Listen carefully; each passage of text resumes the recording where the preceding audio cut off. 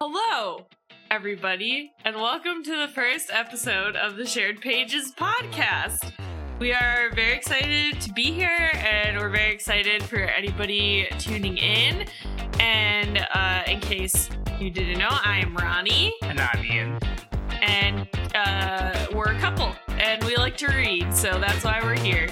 And we'll be starting with our first book of the month, which is Gwendy's Button Box, a book written by Richard Chizmar and Stephen King. They're credited co-authorship, but I think it really was mostly written by Richard Chizmar with notes from Stephen King, correct? Yeah, I think King came up with the plot and then let Chizmar write it.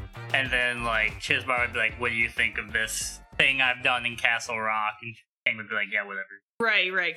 So basically it's mostly Stephen King's universe that he had already created, and then Richard Chizmar, this was his contribution almost. Almost like if you were a really popular fan fiction writer, and then the author was like, hey, I want to include that. I don't know. That's how I think of it, but... and then technically, is this supposed to be a horror novel? Is that the genre you would attribute it to? I would guess it's horror. I don't know what else I would call it. I don't either. Supernatural. Honestly, it wasn't really that scary. Yeah, it's not like it, where the horror's coming.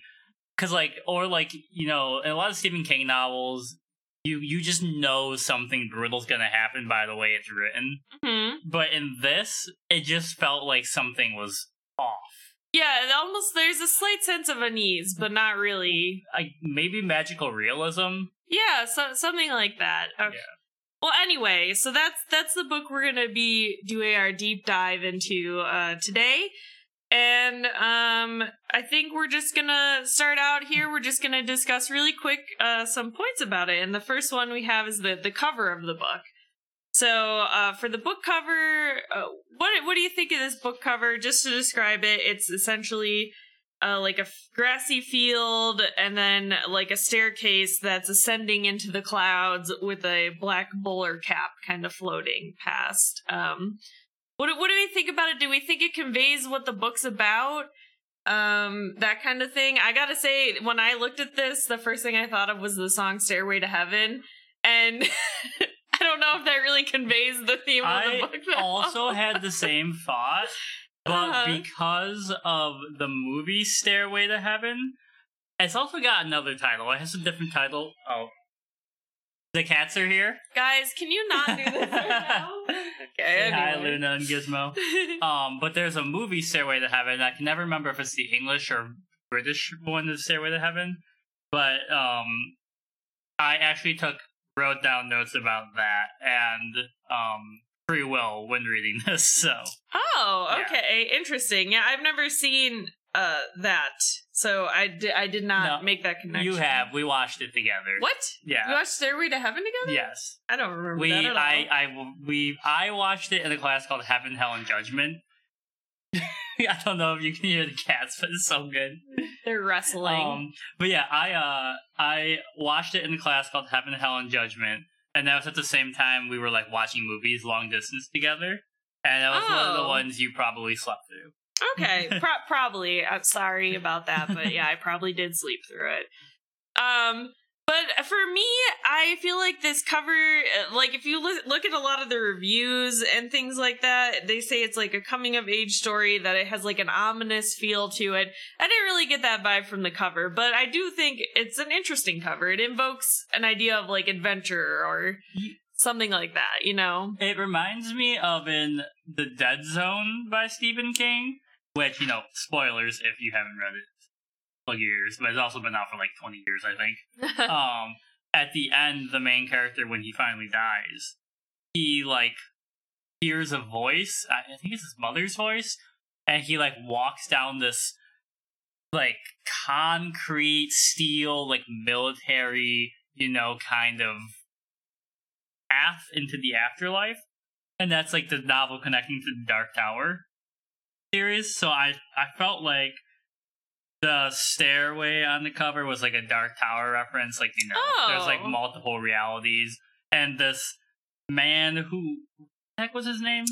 Mr. Ferris, I think? Yeah, Mr. Ferris was one of the few entities aware that the Dark Tower exists. Yeah, Richard Ferris. Yeah. So maybe he is supposed to be the embodiment, if you're like a Stephen King fan, of the Man in Black. Is that what he's called? Or I don't think he's the Man in Black. Oh, what is he called? He's the... Well, no, the character is the Man in Black. I don't think Ferris is the Man in Black. Oh, you don't think Ferris? Okay, gotcha. Because the Man in Black is like incredibly chaotic evil. I'm not that well versed in the Stephen King universe, so I've only read The Stand and It, and that's it, really. So, but yeah, okay. So yeah, I think the cover just okay for me. Yeah, didn't give a full vibe of the book. I don't love it. The sequel, Gwendy's Magic Feather, I think it's called, has a way better cover, I think. Okay. All right, and then so the next part then is the opening of the book. I kind of feel like the beginning of a book should really draw you in and make you want to read more. Did you get kind of that sense from this? Did you feel enticed to continue reading, or did you worry that maybe this was not the right book for us when you read the opening? I think this book is like an incredibly smooth read. Like it is. It's very quick. Yeah. And the opening lines. It's interesting because I've read so many books that take place in Castle Rock, you know, that I was like, all right, I don't think I've ever heard this area where she's like running up the cliffside. Oh, the suicide stairs? Yeah. Mentioned in Castle Rock, so I thought it would be a bigger deal. Like, there is an event that happens there, which we'll probably talk about. Right. But, like, it's only, like, a passing thing. Right. Yeah, there was definitely a couple moments like that in the book, too, where I felt like something was going to have more weight than it did, you know? Yeah. But I actually put in quotes here. The first line that really pulled me in, it wasn't in the opening paragraph. It was in the first, chapter. It was on book 10. On his head is a small, neat black hat. The time will come when Gwendy has nightmares about that hat. That was the first line that really made me be like, oh, okay, this is an interesting, like, setup here.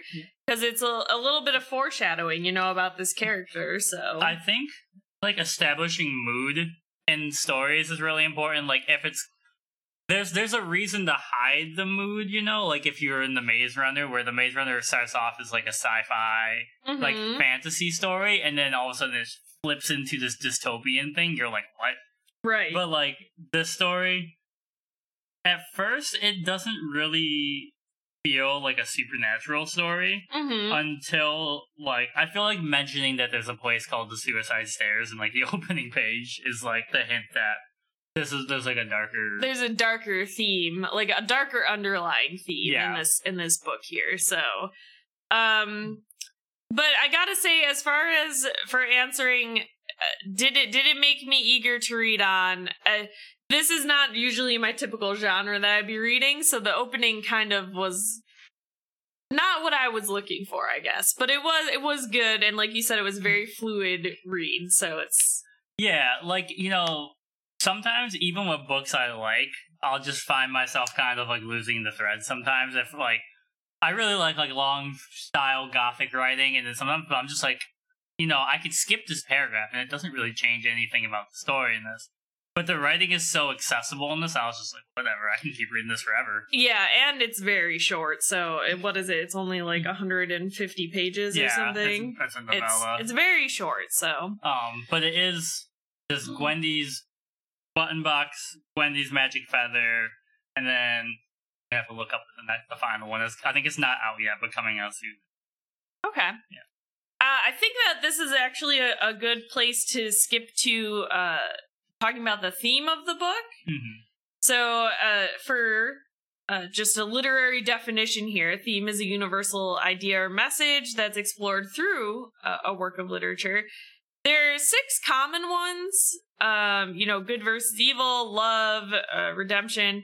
This one, I think, is definitely a coming-of-age story, which is mentioned in many reviews. A Bildungsroman. That's the fancy term. I didn't know that. That's what, like, coming-of-age is, like, based off of, is that German style of writing. Okay. Yeah, it's definitely a coming-of-age story, because it follows Gwendy through most of her like beginning life at least, like, because I think it ends when she's in her mid-20s. Is that right? Pretty much. So I mean, that's definitely it. I don't know that there are any other themes that are very prominent in this. Yeah, I mean, like, it's weird.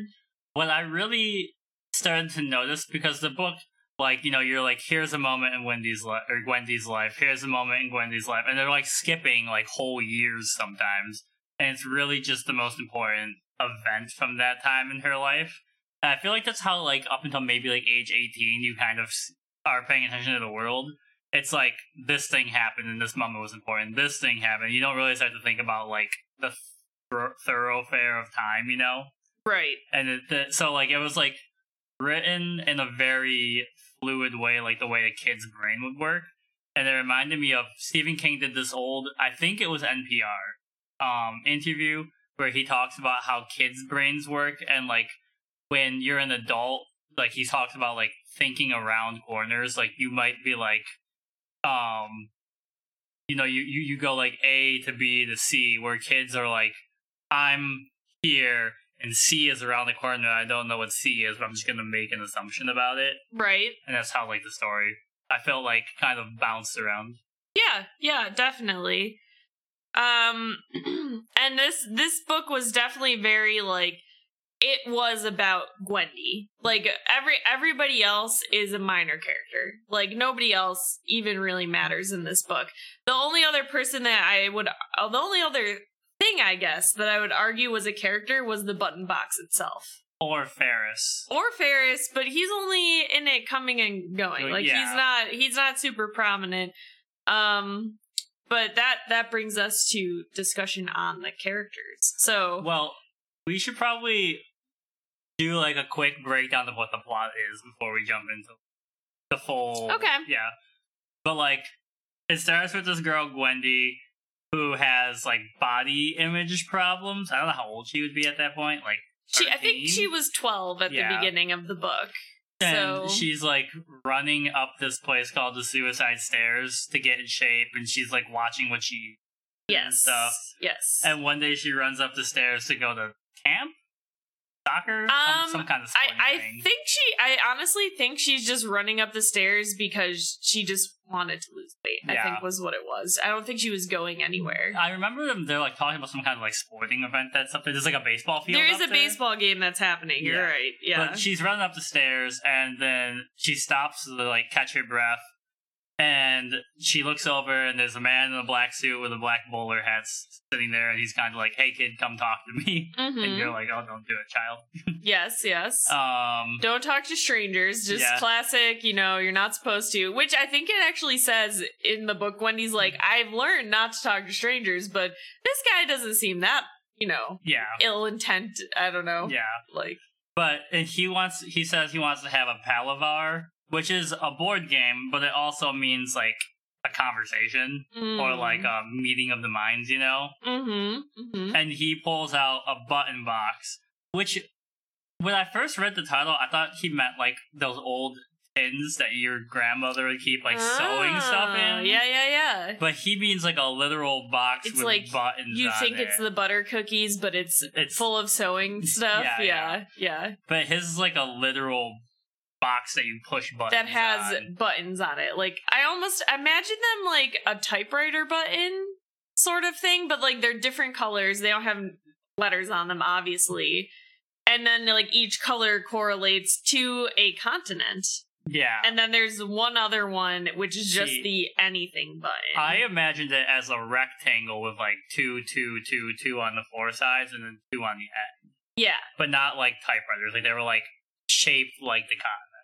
Oh, they're shaped like the continents. Interesting.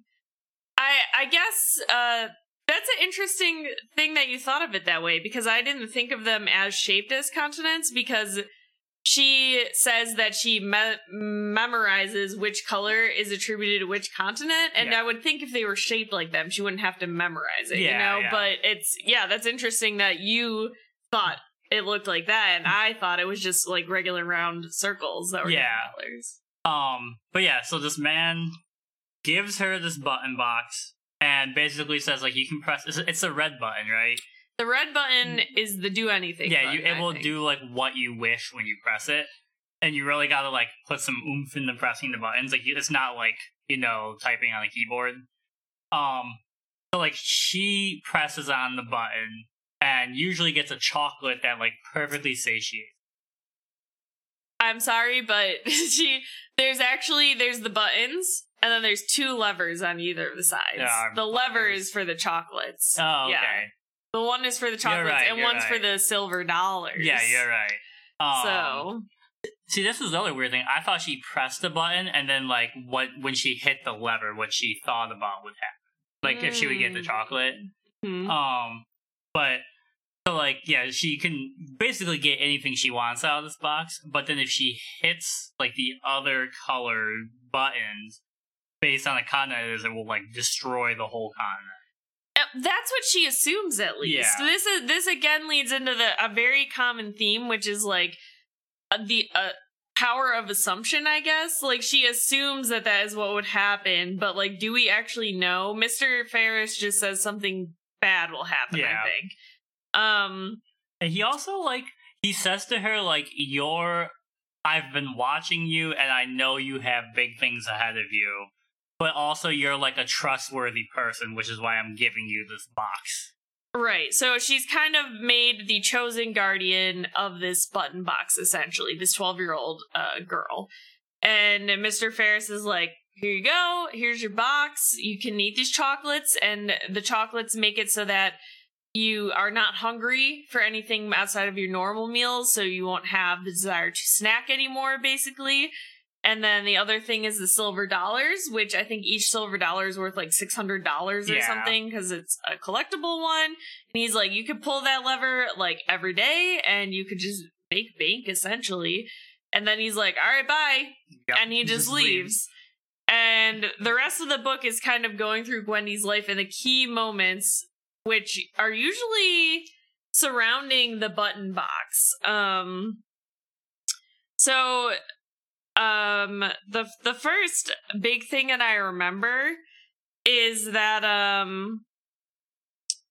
Gwendy definitely feels the responsibility of this button box, because she has a discussion in her class about Hiroshima and Nagasaki, and thinking about, she like essentially has a discussion with her classmates about, was that action right or wrong? Is doing something like that for, I'm going to use quotate, the greater good, essentially, worthwhile? And it's Gwendy trying to figure out if she needs to push this button because some like world event is going to happen to stop it. Should she do it, type thing? So she does take this responsibility kind of seriously, I think, which is part of the reason she was probably chosen. And I'm trying to remember the other big things that happen. She notices as she has the button box, she doesn't really push the buttons that often. No. But whenever she hovers over the buttons, she feels this intense desire to push them. Mm-hmm. And it almost reminds me of like the One Ring. Yeah, it's got vibes of the One Ring. Because it's like she's like, I really want to, but I know that I shouldn't, type thing. You know? And Stephen King actually put off writing The Dark Tower for a while because he had just read Lord of the Rings, and he felt like he would imitate the Lord of the Rings. That's probably fair. I mean, I definitely do that if I'm writing something, mostly D&D stuff. But if I'm writing something and I'm reading another story simultaneously, I notice I have kind of that vibe to what I'm writing. I think I thought about this a lot because I like do a lot of writing. But like, I think the way, because you always talk about writers finding their voice, and the way I think you find your voice is that you read a lot of the people you like and you imitate them, and as you're imitating them, you're kind of squashing together all the authors you like until they become something new that's like entirely yours. Mm-hmm. So like, I don't think it's necessarily a bad thing to imitate, but there's a difference between like imitation or like drawing from as a source of creativity, and then just being like, I'm gonna write a fantasy story that sounds like Tolkien. Right, yes. But I don't think this doesn't sound like Lord of the Rings at all. No, to preface it, I just think that the box is similar as like an inanimate object that has a personality that wants to. If we're like thinking of like how Gwendy describes it, it wants to cause destruction on some scale. But essentially, it goes through her life. It made me think a lot about correlation does not imply causation, but in this case of this story, I think that it does, because the longer she has the box, like her parents were bordering alcoholics and then they stop drinking and they become like a happy married couple again. She becomes like super healthy and pretty and like smart and gets good grades and becomes super popular. Like the longer she has this box, the more good things happen to her. And I'm trying to think of the first time she uses the button box, she does research. And her research in the mind of, I think she's like between 12 and 14 still at this point. Yeah. In her mind, this research is apparently like, I'm going to look up the poorest, most crime-ridden country, and I'm going to test out, and I'm going to push the button box. But I feel like she doesn't really know what she's intending when she pushes the button that time. She ends up picking a country called Guyana? I hope I'm saying that correctly. It's pretty close. She has like a Death Note moment, essentially. Like when Light first finds the Death Note. And she just is like, I'm just gonna push this button, the red button, because that's the anywhere, anytime, anything button. And I'm gonna think of Guyana, and I'm gonna see what happens. And then, like, it's like the next day, she sees news that a cult leader killed 900 people. And by giving them poison, essentially, and telling them they would ascend to heaven or whatever a cult leader tells its followers, you know? Mm-hmm.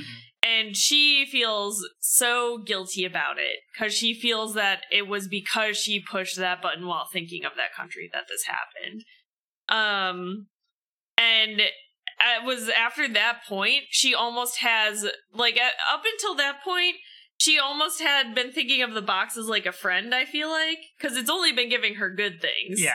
Like the chocolates that make her not hungry and help her be thin, basically. And like the silver dollars that are essentially like money in the bank for the future. And like if she's pretty and popular, and then she pushes that button and she's almost like, this is a dangerous thing. Like the first real time she's experiencing it, you know? Yeah. And I think that is a turning point in the book. It actually, when I was thinking about the box, because the box is almost a character. It's malevolent feeling, like you said, the ring is. But like, I was thinking about this with like social, political events that are happening like all the time and right now. But like the box is like, you know, if you've always had money, you know, like, she hasn't, but, like, the box makes it so she's, like, not overeating, she's in shape, she's not struggling in school, and, like, she has all these things that other people don't necessarily have that allow her to succeed really easily, and it's kind of like if you were, like, someone who was born into money and never had to struggle for certain things, you can devote more time to other parts of your life, and then you seem, like, very complete all around, you know? Uh-huh. But like when the box suddenly starts giving her like negative things, it's kind of like being confronted with like the negative side of like being born into wealth, which there's probably fewer negative sides than think, but like they're there and you have to acknowledge them. And the box is like basically punching her in the face and being like, this isn't like a cure-all to your situation. Right. And essentially after that point, she kind of convinces herself that it is like her duty to keep this box and to resist pushing the buttons as much as possible, unless it's like a life or death, like world ending situation that's happening. And I should have taken note of this because I can only remember one other time she pushes the button, but she might do it a third time. I can only remember the second time. But we'll get in. Oh, sorry. We'll get into that a little bit. So she essentially, like, one of the other main main points of this book is that she has a falling out with her friend Olive, who was like her childhood friend. But essentially, it seems to me that Olive is meant to be a character that has some kind of mental health issues like depression or anxiety or something. And Gwendy was never, as a kid, you know, she was never really wanting to deal with that. But then as she becomes gifted by the box, essentially, she becomes even more disinterested in helping Olive. Well, and I feel like Wendy has not maybe similar issues, but she has like body image issues. Right. Maybe even an eating disorder. Mm-hmm. But so like, you know, Gwendy gets this magic cure-all that gets rid of those problems for her for at least most of the story. And Olive is never given that chance.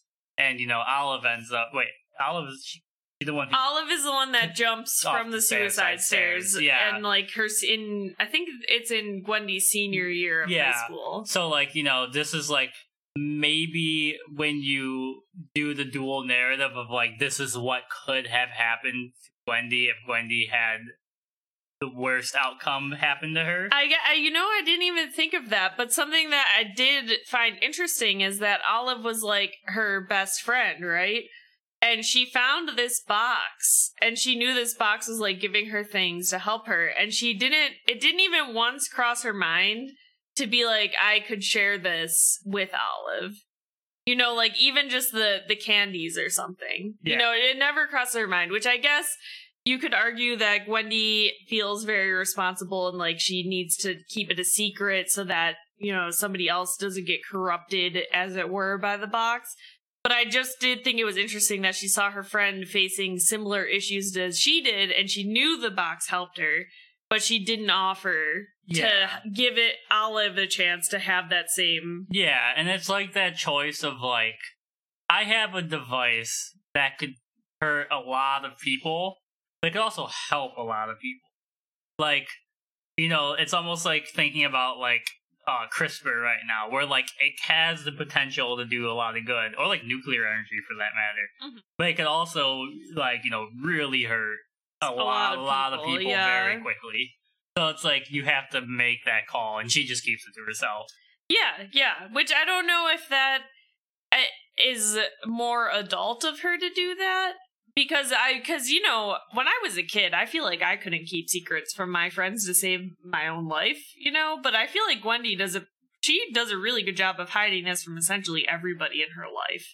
Like, even her parents never find the button box. Yeah. And even when there's that one scene where the basement floods, and they never catch her with it. So, I don't know, I just thought that was really interesting. Because she's like, for context, constantly hiding this button box in different places because she's terrified someone's going to steal it from her. Right. Which is also like another kind of like ring-like Lord of the Rings thing it does, where like she's thinking about the box even when she knows it's safe. Like she can see where she hid it from where she is. Right. Yeah. So that was interesting. So Olive is kind of a minor character. Essentially, her and Gwendy are best friends in childhood. Then they fall apart because Gwendy starts becoming too pretty and popular, and Olive and her get into a fight about a boy. Classic, I think, writing right there about two girls. Why would they fall out? Obviously a boy, right? And then they just never reconnect. And then Gwendy feels really guilty and responsible for Olive's death, which I think is a normal reaction, even though they hadn't talked in years and years. But I feel like I feel like that's a real thing. Like, you feel responsible like that as somebody that you knew takes their own life like that. So, but Gwendy is also at this point just connecting everything to the button box. Like, she's like, is this something that the button box did? Is this like, could I have prevented this? That's the second time she uses the button, because when Olive jumps off the suicide stairs, Gwendy's like, this place cannot exist anymore. It's like every 20 years or something like that, somebody throws themselves off them. I'm just going to destroy them. And she pushes the red button and thinks of the suicide stairs. And then I think the magazine's attributed to like a false earthquake or something, or like a mini earthquake. and the stairs just get absolutely destroyed. So that's the second time she pushes the red button. Yeah, and like it's interesting because I think, it could have just been something that never comes up in other Stephen King novels, but I believe this book takes place between the time period of the Dead Zone and Cujo. Okay. So like they mention the sheriff who's in the Dead Zone and Cujo, and he dies in Cujo. So there's like a lot of like characters that are like background people who are major players in other Stephen King books that you never really they don't talk about these events, but they just probably were not important enough to be mentioned in the other story for whatever reason. So they still make sense that they would exist, but like, a lot of times Stephen King characters, I'll be like, they're just like, when they're talking to someone, will be like, yeah, back in 73 when the suicide stairs collapsed or whatever, Yeah. Because it makes the town feel more real and stuff. Yeah, just kind of adding in little mini events that are happening. So Olive, that happens, and then after that point, it's kind of like I think this is around when she meets the boy Harry Streeter. Yeah. So this is getting close to the end of the book at this point. So yeah, after Olive passes, she meets the boy, who is it's essentially the epitome of love at first sight and teenage whirlwind romance, where they went on a few dates and then they were like, they knew this was it or something like that, and he was just the absolute gentleman. And at this point, Wendy is not using the button box. Yeah. As she I think she stops using, she doesn't do the silver dollars anymore. She is using the chocolates less and less, and then eventually stops using them altogether. She notices that her grades suffer for it. And her racing on the track team, she is no longer coming in first every time. And she notices she's gained weight. But she doesn't care. She doesn't care, so which I think is interesting, because essentially it's showing that she's now had all of this success because of the button box, that she is ready to move away from it, essentially, and she now has... Yeah, I mean, when she first eats the chocolate and talks about being, like, perfectly satisfied, I, like, wrote a note that was like, what does it mean to be satisfied? Because, like, I think as a, like, pre-adolescent/adolescent, like, you want to fit in, you want to be popular, you want to be invited to things, so that's, like, what's most important to you. But then as you get older, like, you realize, like, you can only exist in so much of the world ever, and so you just want to be comfortable in that place where you are. So it's, like, her going from being, like, very concerned with being perfect to being comfortable in her own body, and also, like, being truly satisfied versus being, like, satisfied at like a teenage level, Right. So she ends up spending a lot of time with Harry. And then it comes to essentially the big, I think of it as like the big, it's not the final scene in the book, but like almost like the big finale scene, which is when her and Harry are in her room. They've been fooling around, canoodling, as teenagers do. Damn kids. And she goes to the closet to get a dress for this party they're going to go to, and this character who's actually been in the background consistently the whole book, named Frankie Stone?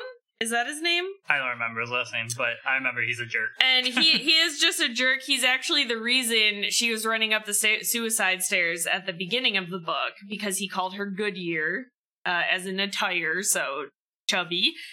And then, like, he is just kind of sexually harassing her throughout the book. Yeah, but okay, so like not the tire, the Goodyear blimp, which is owned by the Goodyear same blimp. tire. I'm sorry, I thought, because you know how they call it. I don't know if you know this, but like when women are fat, they call it their tire, because it's like a tire around the waist. It's something that, I don't know. I thought he was calling her, like, blimp size. Yeah, he probably was. That's probably what the reference was to. But my first thought was a tire. And he just kind of is like sexually harassing her. Like he like corners her and like puts his hands on her when she doesn't want it type thing. And he is apparently at this point hiding in her closet. And he jumps out to assault her and her boyfriend, and Harry tries to fend him off. Was he hiding in the closet? I thought he just like walked into the house, like the door wasn't locked. The door wasn't locked, so this is something that Wendy notes that day when they get home that it was weird that the door wasn't locked, because her father always locks the door, but she was like, he's getting old, maybe he just forgot. Then she got distracted by Harry because they were fooling around.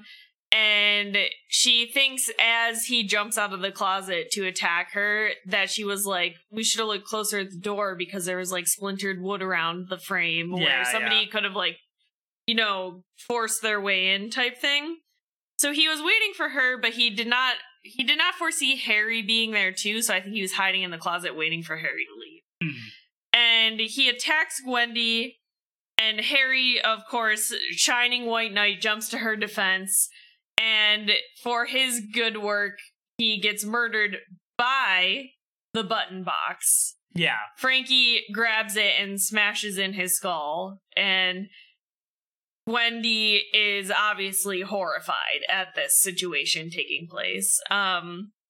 So she essentially kind of like does the seductress thing where she kind of tricks Frankie to getting close, grabs the button box from him, and then she jams her finger down full of hatred on the red button and says, "Rot in hell" to Frankie. It's like a very Medea moment. And she, like, essentially watches him literally rot in front of her. Yeah. Like, his skin melts away from his bones and become, like, black liquid and goo, and then there's just, like, a skeleton left over, and she's just like, oh my god. But she's like she's like 17 and just watched her love of her teenage life get murdered in front of her. So she acted out, Mm-hmm.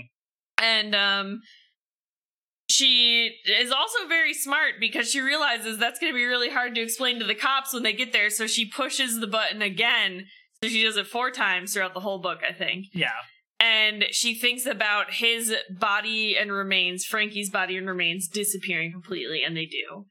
And so when the police come, they just find Harry dead, and then you realize Frankie is actually just a horrible person who's been assaulting other women, and is probably for the best that he just got rotted away, I guess. Which is like this is like what I thought the main theme of the book was, because we talked earlier about that moment where she asks like what you do for the greater good, like if it's ever acceptable, and when they talk about, like, Nagasaki and all that, like, I wrote down, like, a bomb doesn't have to be big. Like, a bomb can just be, like, a moment in someone's life. And the fallout from that is not necessarily, like, nuclear fallout, but it can also just be, like, the ramifications of a death in someone's life.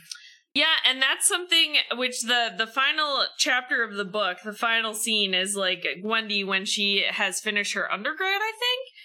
And she is visited by Mr. Ferris one last time, Richard Ferris, the man in the black bowler cap, and he has come to collect the box. And she asks him one of the things she asks about is if she's responsible for the man in Guyana when she pushed a button, and he's like, no, that man was already horrible. He was going to do whatever he was going to do.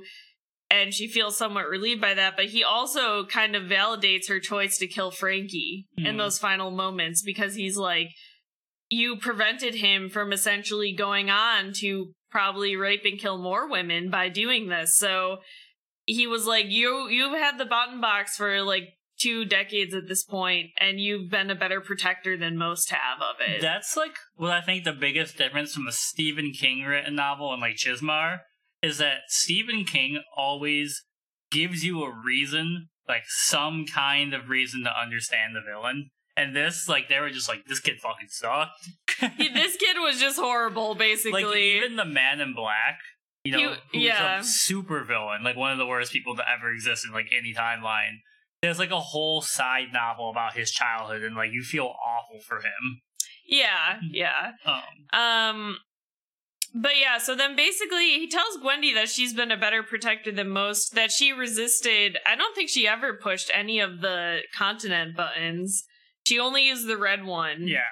And only in times of extreme duress or innocent exploration as to what it was, you know? Mm-hmm. And he mentions that. And I also kind of feel like the ending where he is coming to collect the button box is almost like a final test for Gwendy. Like, will she let it go? Like, she's been thinking about getting rid of it for years, but will she actually be able to do it? Yeah, and I definitely... that's why, like... Because, like, he comes and takes the box away, and he says, like, I know a kid in, like, Idaho or something who is gonna get this box something back. like that, yeah. And, like, he's, like, a real good kid. But, like, we know there's Gwendy's magic feather, which is the book after this. So I'm assuming he comes back and gives her the feather. I'm assuming. Because he's on the cover of the book. Yeah. And then there's Gwendy's final task, which is the book coming out. I think it's coming out this year. Okay. Which is interesting because, like, going into this, I knew this was a book in a series, right? Yeah. But the ending is so, like, put together that it almost could just be just this book. Yeah. Like, it doesn't have to continue on. You could just read this and not have to read the other ones. Yeah. But clearly something does happen after. And yeah, so that was Gwendy's. I'll ask, did you have a favorite part of the book? I don't know, like, if it's like a specific moment, but it's also because I've been rereading Greek tragedies. Like, the story feels very similar. Well, maybe, like, it's another thematic thing, is that I'm like, what is the free will in this story? Because this man appears and gives her a magic box, and, like, how many people are going to be like, nah, I don't need that, you know? But, I was reminded of Agamemnon and Clytemnestra, because Agamemnon is not cursed, but he kills his daughter Iphigenia so they can sail. The gods make him do it. And then, in turn, he's kind of, like, cursed, and he gets murdered by Clytemnestra's wife. And, you know, I was thinking about that with, like, she is not given really a choice to take this box. This guy just comes up and gives it to her. And, in turn, ends up with a dead boyfriend. That she didn't really get a choice in that. And it feels like the box is malevolent to the point of doing that. And the box is kind of like the Greek gods, where, like, you're like, did they ever have a choice? Like, was this going to happen no matter what? Yeah, and I guess I could see that because it is like the box is almost possessive of her in the same way that she's possessive of it, where it's like it didn't like that once Harry came into her life, it was essentially getting ignored by Gwendy, the box was. So almost like the box called Frankie there to kill Harry so that she would use it again, you know? Yeah. And then, like, this is just a side, like, tangent for Stephen King stuff, but, like, there is in the Stephen King universe, there are, like, they call it, I think it's the Order and the Chaos. So, like, Pennywise is a chaotic being, and then, like, Maturin, the turtle, is, like, a Order being. And there are, like, levels. There's, like, Upper Order and Upper Chaos, so they're, like, way up there. But there are, like, lower divine beings. Like, in Insomnia, there's these three beings who are the Fates, essentially, and they come and, like, cut your soul and, like, help it leave your body. They, like, take your pain away, essentially. And, like, one of them, like, turns chaotic, and, like, it messes up, like, the whole flow of, like, reality for a while. So, like, I want to know more about Ferris. Like, I want to know if he's, like, a Pennywise and Maturin being, or, like, a... you know, like, they're called, like, Acropos or whatever, like, level being, or if he, like, in the Dark Tower universe, there's, like Gon is God. Like, he might just be God, like, the God of that universe, which is what's driving me nuts the more I think about it. Okay. So you just want more information on where Mr. Ferris falls in the general Stephen King universe. Yeah, like cosmology. Because he's definitely, like, he seems like a Dark Tower aware character. Like, he's, like, high enough of a being that he moves between realities. Right. So you didn't have a specific favorite part, though. No, not really. I think my favorite part of the book was when she goes to that convention center to sell her coins, and she meets Lenny, the coin guy. And as she leaves after selling the coin, she runs into Frankie and one of his friends, and they block her as she's trying to leave the parking lot and kind of put like their hands on her. And Lenny essentially comes out and is like let her go. You don't want none of the smoke kids. Yeah, and what is that what he says? No, he says like I wish like, he said that. Frankie's like, get lost, and then they're like, the Frankie and his friends say it's 2-on-1. I like those odds, old timer. And then Lenny reaches into his pocket and comes out with a flick knife. And then he says Semper Fi on the side. Clearly he's like a veteran. And then he goes, now it's 2-on-2. And the kids just fucking run. Yeah. I was just like, damn, Lenny. That actually reminds me of like, I always thought Stephen King's writing, and this isn't necessarily King because Chizmar wrote this, but like it feels like, I always describe the way King describes the world as like, it feels like Detroit. Like, you know, there's like a beautiful city there, and it's kind of slowly fallen into disrepair, and it's like rough around the edges, but there's like these like heroes like within, you know, like places that like really matter. Yeah, Lenny was a really interesting character to me because he was literally only in it for like that 1 or 2 chapters. But I was like, he's such a badass. He's clearly one of the good characters, which are always super obvious, I feel like, in Stephen King novels. Like, you know, in this case, Richard Chizmar, but in the Stephen King universe. And he definitely falls into that category.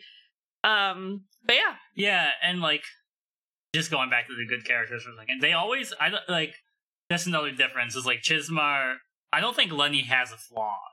Like, not mentioned, at least. And like where King is always like, you know, like their internal monologue is like, yeah, I have a few vices. Like I smoke, but overall, I'm a good person. Yeah, I drink a lot, but you know, I'm a pretty nice dude. Like, I'm not an angry drunk. Lenny is like Lancelot for most of it. But again, you only see him for like those 2 chapters. It's only like 5 pages for the grand scheme of Gwendy's, because all the chapters are very short. Yeah.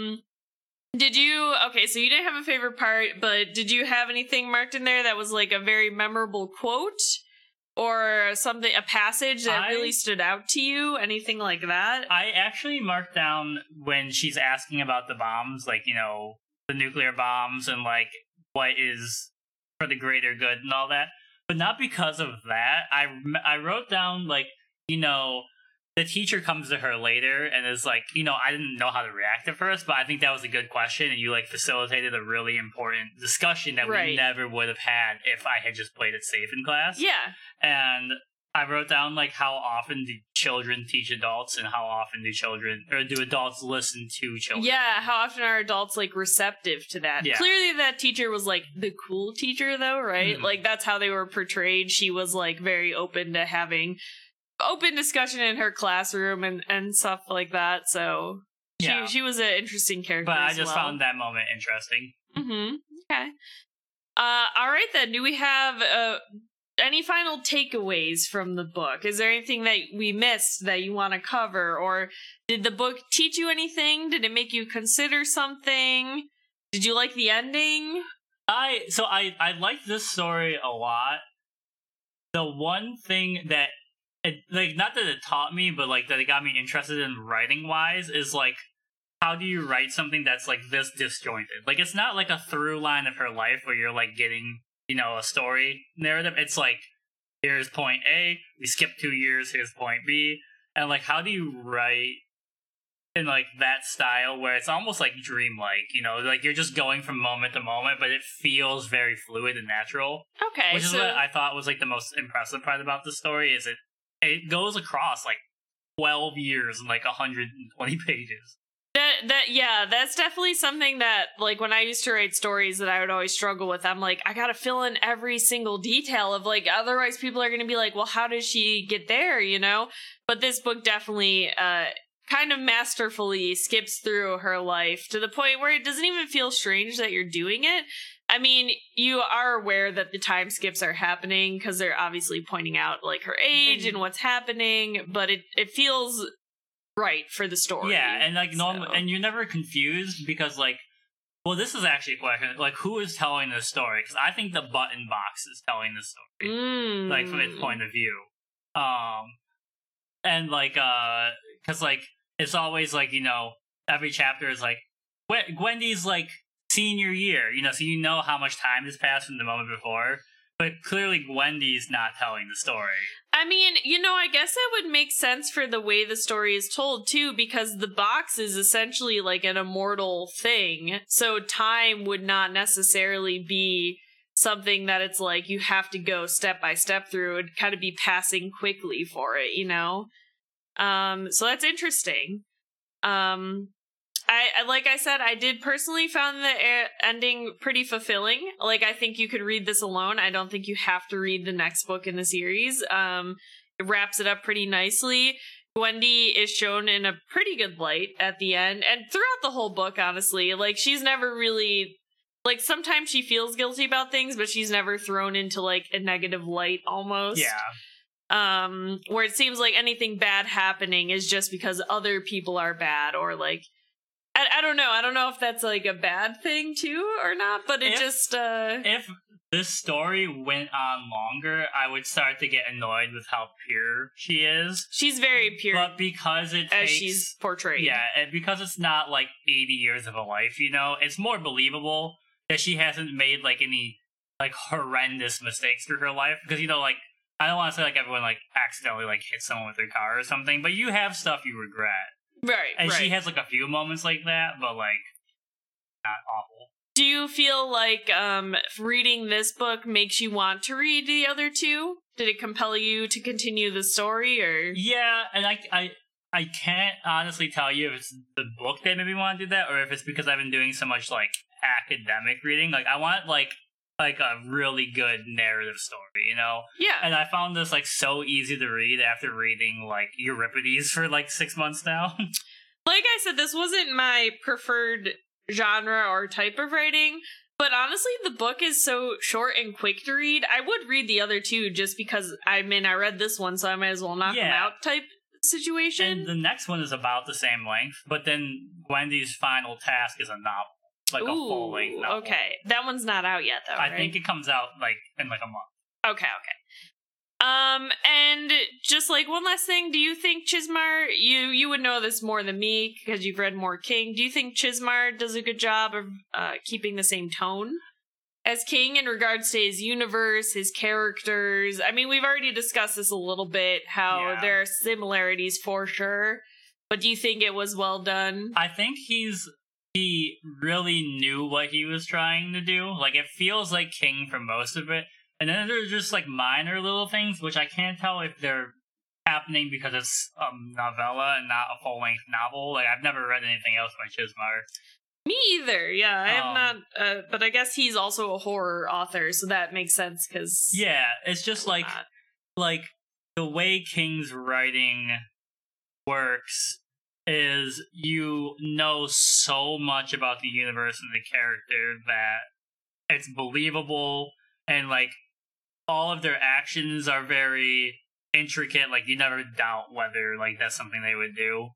Where this is almost the opposite, where you just know so little about people it doesn't really matter. But the style of like the voice of being like in the summer of 19 whatever, you know, like, this is what happened, here's the story, is very similar to the way King tells you stories, where he's just like it begins with like the horror began, and then you just get like the freaking whole history of Derry. Right. Yeah. And then the horror never ended. Yeah. And it's and even if you have finished it, it might still not be ended depending on the other book. Right. But yeah, I think he did a good job of working with King's style. Okay. Well, and also clearly he had King there with him the whole time, kind of giving input. So yeah, I mean, like I said, I've only read those two books in the Stephen King universe, but I think he did a good job. Any other comments? No, I think That's a good first episode. Well, I was going to say, that brings us to the final thing, which is, would you recommend this book? Do you recommend it? How would you recommend it? Would you give it, out of 10 stars, what would you give it? I think, so I feel like I have to preface my rating system, because I rate everything weirdly. It's like a 5 out of 10 is exactly what a story should be, you know? Mm-hmm. I think I would give this like a 6.5 out of 10. Mm-hmm. And I would recommend it, but I would recommend it as like an introduction to King for people who weren't sure if they wanted to try out King's writing. Because like if you look at it, you know, it's like a tome. All of his stuff is long. It's freaking long. And I usually recommend The Dead Zone because King has been writing for such a long time. He's stylistically changed. His 80s writing is a lot more graphic and like visceral. Mm-hmm. And then like in the 90s, I think he kind of peaked in the 90s. And then his newer stuff, I don't love it as much, but I still like it. I think this is a good mix of like the Dead Zone style, where you get the really brutal storytelling of like 1980s King, but you also get, he's more succinct and he's not telling you a story that's 1,800 pages long that could have been shorter. Because like, I like those longer stories, but not everyone wants to read that much. So I think like this is like a good way to be like, if you like this, try something else by King, like Salem's Lot or something. That's true. I guess that's a good point. I would probably recommend this book to somebody who was either a Stephen King fan or had wanted to read Stephen King, but did not want to take on the daunting task of reading the thick tomes that Stephen King puts out. If we're going, so I'll kind of stick to the same rating scale as you then. If 5 is exactly what it's supposed to be, I honestly would probably give this one a 4 out of 10. And for me, the main reason of that is I think that the most important part of a book is the characters. And there's really just Gwendy and the button box. And like we had discussed, Gwendy is almost like a little too pure for my liking, almost the epitome of pure femininity, if you will, for like what society deems, you know? And I kind of like the characters a little more rougher and real and more of them. Could just you more call characters. Wendy a final girl? Because like Olive, well, it's actually kind of the opposite. Because like a final girl is usually the girl who doesn't have like sex at a party or do drugs or something. Right. Wendy uses the like magic chocolates, which kind of are like a drug to her. She's like addicted to them for a while. Yeah. And Olive lives a normal life and ends up dying. Right. So she's like the opposite of a final girl, actually. But like there's no slasher. Like the button box would have to be like the Freddy Krueger of the story. Yeah. I don't know. I still, and again, like I said at the beginning, this isn't my typical preferred genre, so I'm not surprised that I wouldn't give this one a particularly high rating. But if you're looking for something short, and it definitely is intriguing, it makes you think about a lot of different topics, like correlation, causation type thing, the draw of kind of getting an easy fix to your problems, and if you would take that opportunity. But for me, it was just all right. Yeah, I mean, like I didn't hate it. Yeah, but I would recommend it. Like I said, somebody Stephen King, but didn't want to read the really long one. Yeah, or just like, you know, you're getting into a book, you want something quick and easy. Yeah. Yeah. Any final words? I think that's it. Thank you to Richard Chizmar and Stephen King for writing Gwendy's Button Box for our first book, and we hope you guys enjoyed, and let us know your own discussion topic answers. And so you can find us.